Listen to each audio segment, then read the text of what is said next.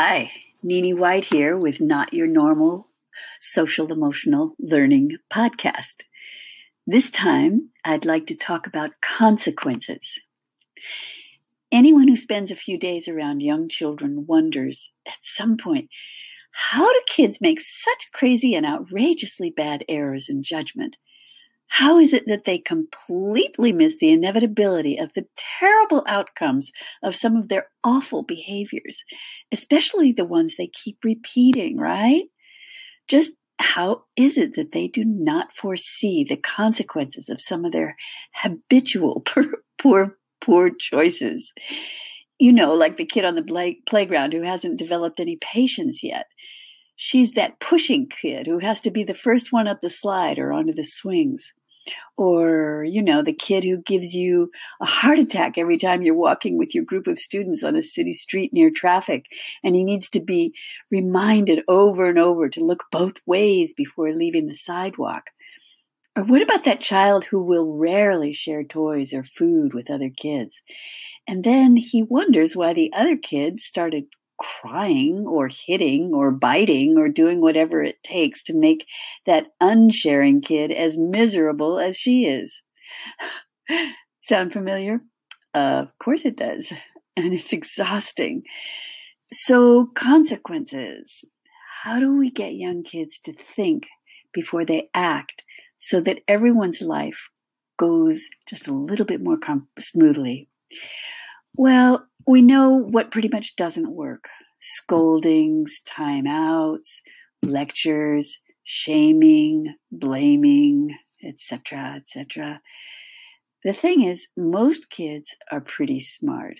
Smart enough, at least, to not actually have forgotten our instructions and our repeated corrections about their behavior, about their choices, and the consequences of their choices. Once, as when I was a young teacher, I realized that fact about kids' intelligence. I figured there must be something else going on to explain their ongoing poor choices. Then I thought it was pretty clear that all the kids in my class had the same responses to being pushed, to avoiding being hit by a car on a busy street, to getting hurt feelings when another kid wouldn't share with them, to playing fairly and playing by the rules in games of hide and seek. What if instead of endlessly correcting the behaviors that led to those kinds of unpleasant consequences, I brought them all together and designed ways for them to preemptively think about and evaluate challenges that they were all familiar with so that they could discover and decide together and for themselves what were better choices for better consequences. What if? It seemed like a good enough experiment, so I thought about some of the kids' biggest challenges, the challenges that left them the most unhappy when they made choices that resulted in the consequences they would never choose if they actually thought about them ahead of time. Then I wrote down lists of questions that were not, this is important, not directly pointed at correcting those troubling behaviors and choices. Instead, I asked questions that drew upon the kids' own ability to put on their big picture thinking caps. In other words, I got them thinking about all kinds of connections and interactions and causes and effects and elements around a wide range of familiar challenges in totally neutral, completely objective, and entirely non-defensive ways. Eureka! Together, the kids came up with brilliant solutions to all the old familiar challenges, solutions that made perfect sense to them because those solutions were their solutions, not my solutions. Next part of the experiment was to see if their future real life choices would actually reflect the choices that they'd made in their peer group discussions. Drum roll, please. Yes. The kids were reminding each other about what they had all discussed around pushing, paying attention, being more careful around cars, about different ways to handle situations in which there was only one toy and two kids, all that good stuff.